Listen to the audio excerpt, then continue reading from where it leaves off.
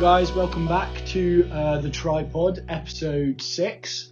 Today we're just going to have a short little chat again like we did 2 weeks ago. And we are joined today by a special guest, Nick, from all the way from Bermuda. Say hello, Nick. Hello, nice to be here. Yeah. It's good to have you here, Nick. Yeah, Nick's a Bermudan triathlete training out of Bath, but he's an island boy at heart. So yeah, it's good to have you here, Nick. So as Leo was saying, we're just going to have a nice little chat about all things triathlon, starting off with the first ever Triathlon Awards. Yeah, interesting. So we did talk on this subject, was it not last week, the week before, wasn't it? Correct, yeah. And yeah, we introduced it a little bit, and it was last week. And some interesting people were voted as the topics, but overall, the male triathlete of the year went to Gustav Eden, and the female triathlete of the year, pretty sure it was pretty undisputed, went to good old Flora Duffy. The Bermudan. The Bermudan. Wow. Nick's friend.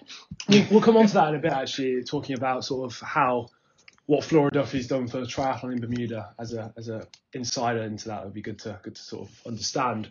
Yeah. But I think, as you were saying, the women's was pretty undisputed. I think 4-time world champion, Commonwealth champion. Yeah, I mean, that ticks what off. Hasn't she won this year? Really, but the men's was interesting. So we had a big debate about the men's. And whether Gustav Eden. I think I was for Gustav winning it. Yeah. I think whoever took it out of Christian or Gustav, they deserved it. It could have been either of them, really, couldn't it? It didn't really matter who it went to because they both deserve it, kind of thing. But yeah, interesting. What's your thoughts on it, Gustav or Christian? I'd probably gone for Gustav. I think it was interesting. Leo didn't even get a mention for best male triathlete. We did raise that, didn't we? Leo Berger didn't even get a nomination, did he? It was just silly that they dropped the nominations before the World Triathlon Series Grand Final. And I know everyone was like, well, it'll be Hayden Wilde or Alex Shee who takes the world title, so let's nominate them both. But, Leo Berger was still in it, and he had a good season. Yeah. And that final race alone was just fantastic how he dominated. Yeah, I mean, it was unbelievable. Yeah. In that bike breakaway, working well with Johnny Brownie and a few others. And then just to have the run to back it up in the heat. Yeah, definitely. He deserved the world title. So everyone just assumes, Alex versus Hayden they're going for the number one spot. But actually, Leo really proved that they're not just the two disputed best in the world, really, are they, at the minute? He had a really strong season all the way through, kind of thing. I feel like the difference between men's triathlon and women's triathlon at the moment is women's triathlon. You've got your Georgia Taylor Browns, your Flora Duffys, and then there's a big pool of people below who could on their day win. Top fives. Yeah. Whereas in the men's, the top whilst there's Alex and Hayden and Leo, on their day, as we've seen, Vince has won, and there's plenty of other athletes who could win. I think that's what's very interesting about male triathlon at the moment. Yeah. And then there was some other awards, wasn't there? There was the Best Bike Product Award. Yeah, that went to Zwift, didn't it? Do you guys use Zwift?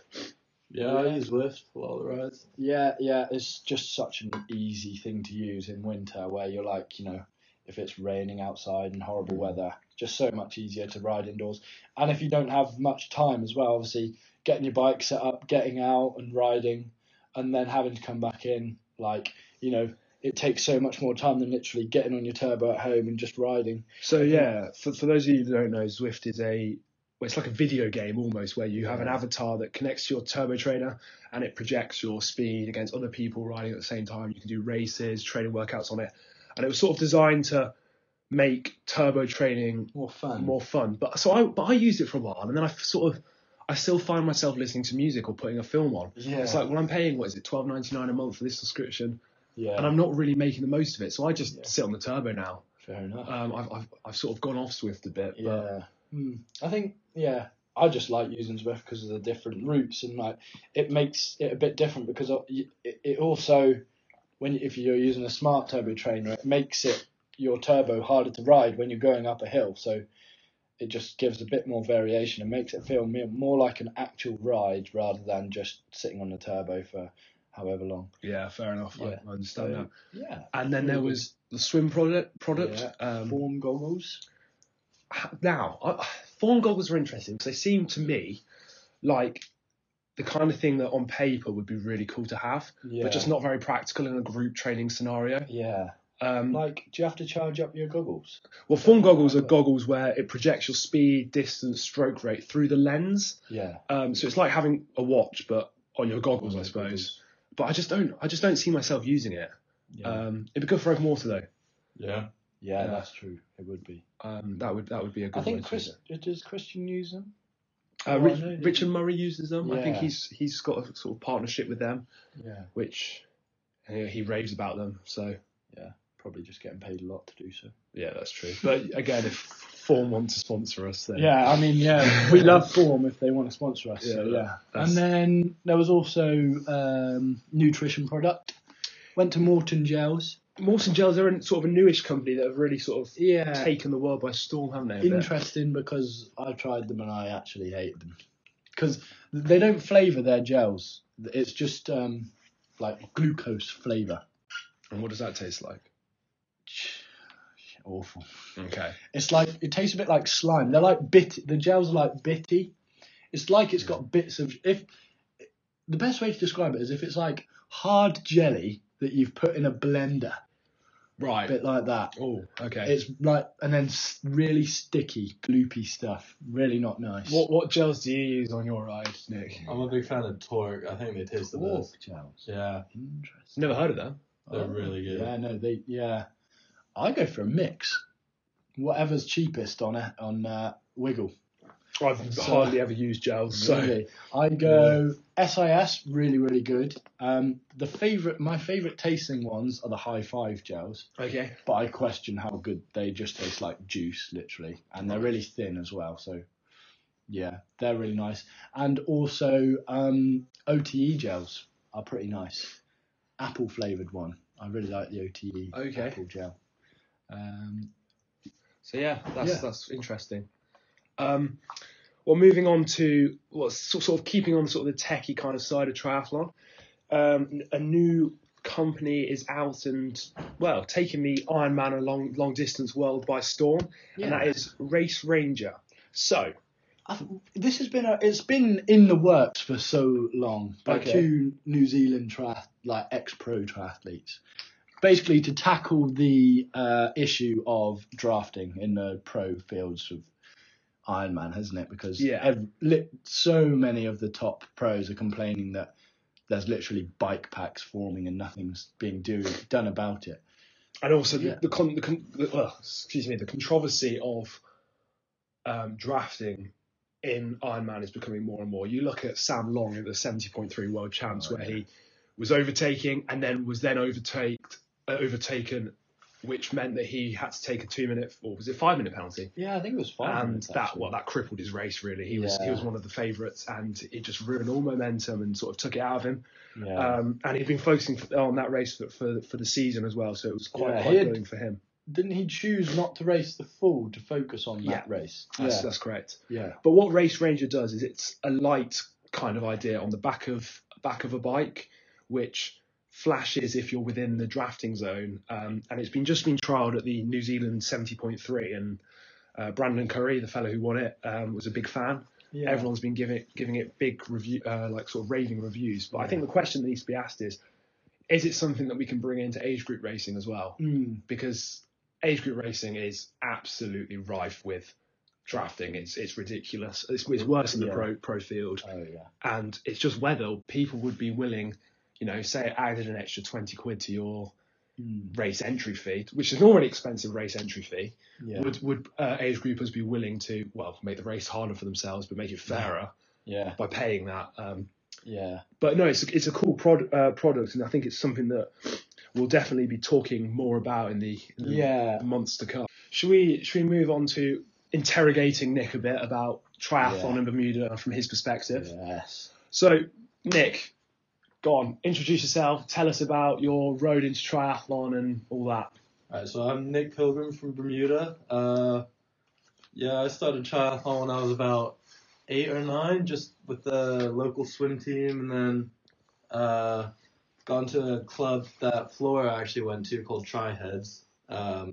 So me and all my siblings kind of joined that club, and we all good good group of us, but as you got older, a lot of people kind of stopped. So when you get into like the junior range, there's less and less people, and so you kind of gotta start going away to races and doing camps and stuff. But yeah, it's quite good. I suppose living on an island that is so far from anything else, you know, what does a Bermudan like tri-season look like for you as an athlete who is, you know, the best male Bermudan triathlete sort of outside the senior level anyway? You know, is there many local races, or do you have to sort of go to neighbouring continents to race? Yeah, well, if you're trying to do it properly and at an elite level, you really do have to go away, because we don't really have any drafting events at all. So if you're trying to compete in the draft series, so a lot of the people like Tyler Smith, another quite good Bermudian triathlete, we all went to the States as juniors, so the US series, which is quite good. And then yeah, you can't really get away with just racing in Bermuda. Yeah, fair enough. And what was the sort of attraction of coming to the UK to base yourself out of for university as a student athlete then? Well, I think my siblings, a lot of them are here, and as well, I kind of followed in Tyler's path, kind of, because he's at the Leeds Performance Center, but he's just left, and he did quite well there and progressed a lot as an athlete. So I thought, coming to the UK, I know a lot of good athletes out here, and it's really one of the biggest triathlon nations. So I thought it's probably the best place to come to progress and get better. Yeah, sounds good. You came to the right place. Well, you wouldn't be on a tripod, yeah. Exactly. Without. And I suppose sort of the whole sort of training environment is very different as well. You look at Bermuda as a place, as a climate, versus somewhere like, well, southwest of England. What's it like training, especially in the winter months here versus the winter months in Bermuda? Yeah, well, it's just way colder here, isn't it? In Bermuda, it's all outdoor pool, so it's quite warm, get a good tan. It's normally doesn't really get colder than low 20s. Oh, wow, that's beautiful. Yeah, we went for a ride the other day, quite a big one, and it was it was quite cold for a lot of it. Yeah. It was all people that have been on the tripod. It was me, Nick, and Theo from episode 2. It was episode 2. Yeah, big one. Yeah, nice 121k ride, 5 hours 10 moving time, out of the house for about 7 hours. Went across to Wales, and well, I really suffered. I thought I wasn't going to make it. Yeah, really tough. I literally got to Wales. Well, I got back round to Chepstow, just about to get out of Wales, and I wasn't sure if I was going to make it. But made it. We pulled through in the end. Theo smashed it. Yeah, Theo crashed, but he's okay.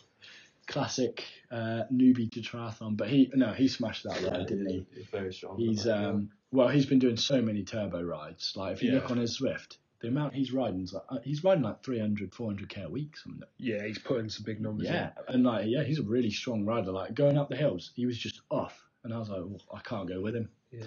But yeah, no, it was super fun, but super hard. Yeah, and it was freezing, wasn't it? Yeah, it was quite cold. Started raining in the second half, and I just had enough. The problem was that the massive thing that I had was I don't ride over 100k that much. Yeah. And we got to 100k, and I was like, oh, nice, 100k.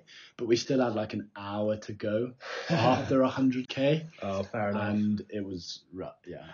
Yeah, it was. The last half an hour was sketchy as well, because it was in the dark. And Nick was the only one that actually had working lights. And then Theo crashed, and yeah, just went downhill from there. No pun intended. Yeah. So I suppose, how far can you ride in Bermuda without if you went around the outskirts of the island, how far is that? Well, if you do the whole island around the outside, you can get a good 100k. There are a few guys, when there's the Festive 500, an event Rafa put on with Strava, I believe. Yeah.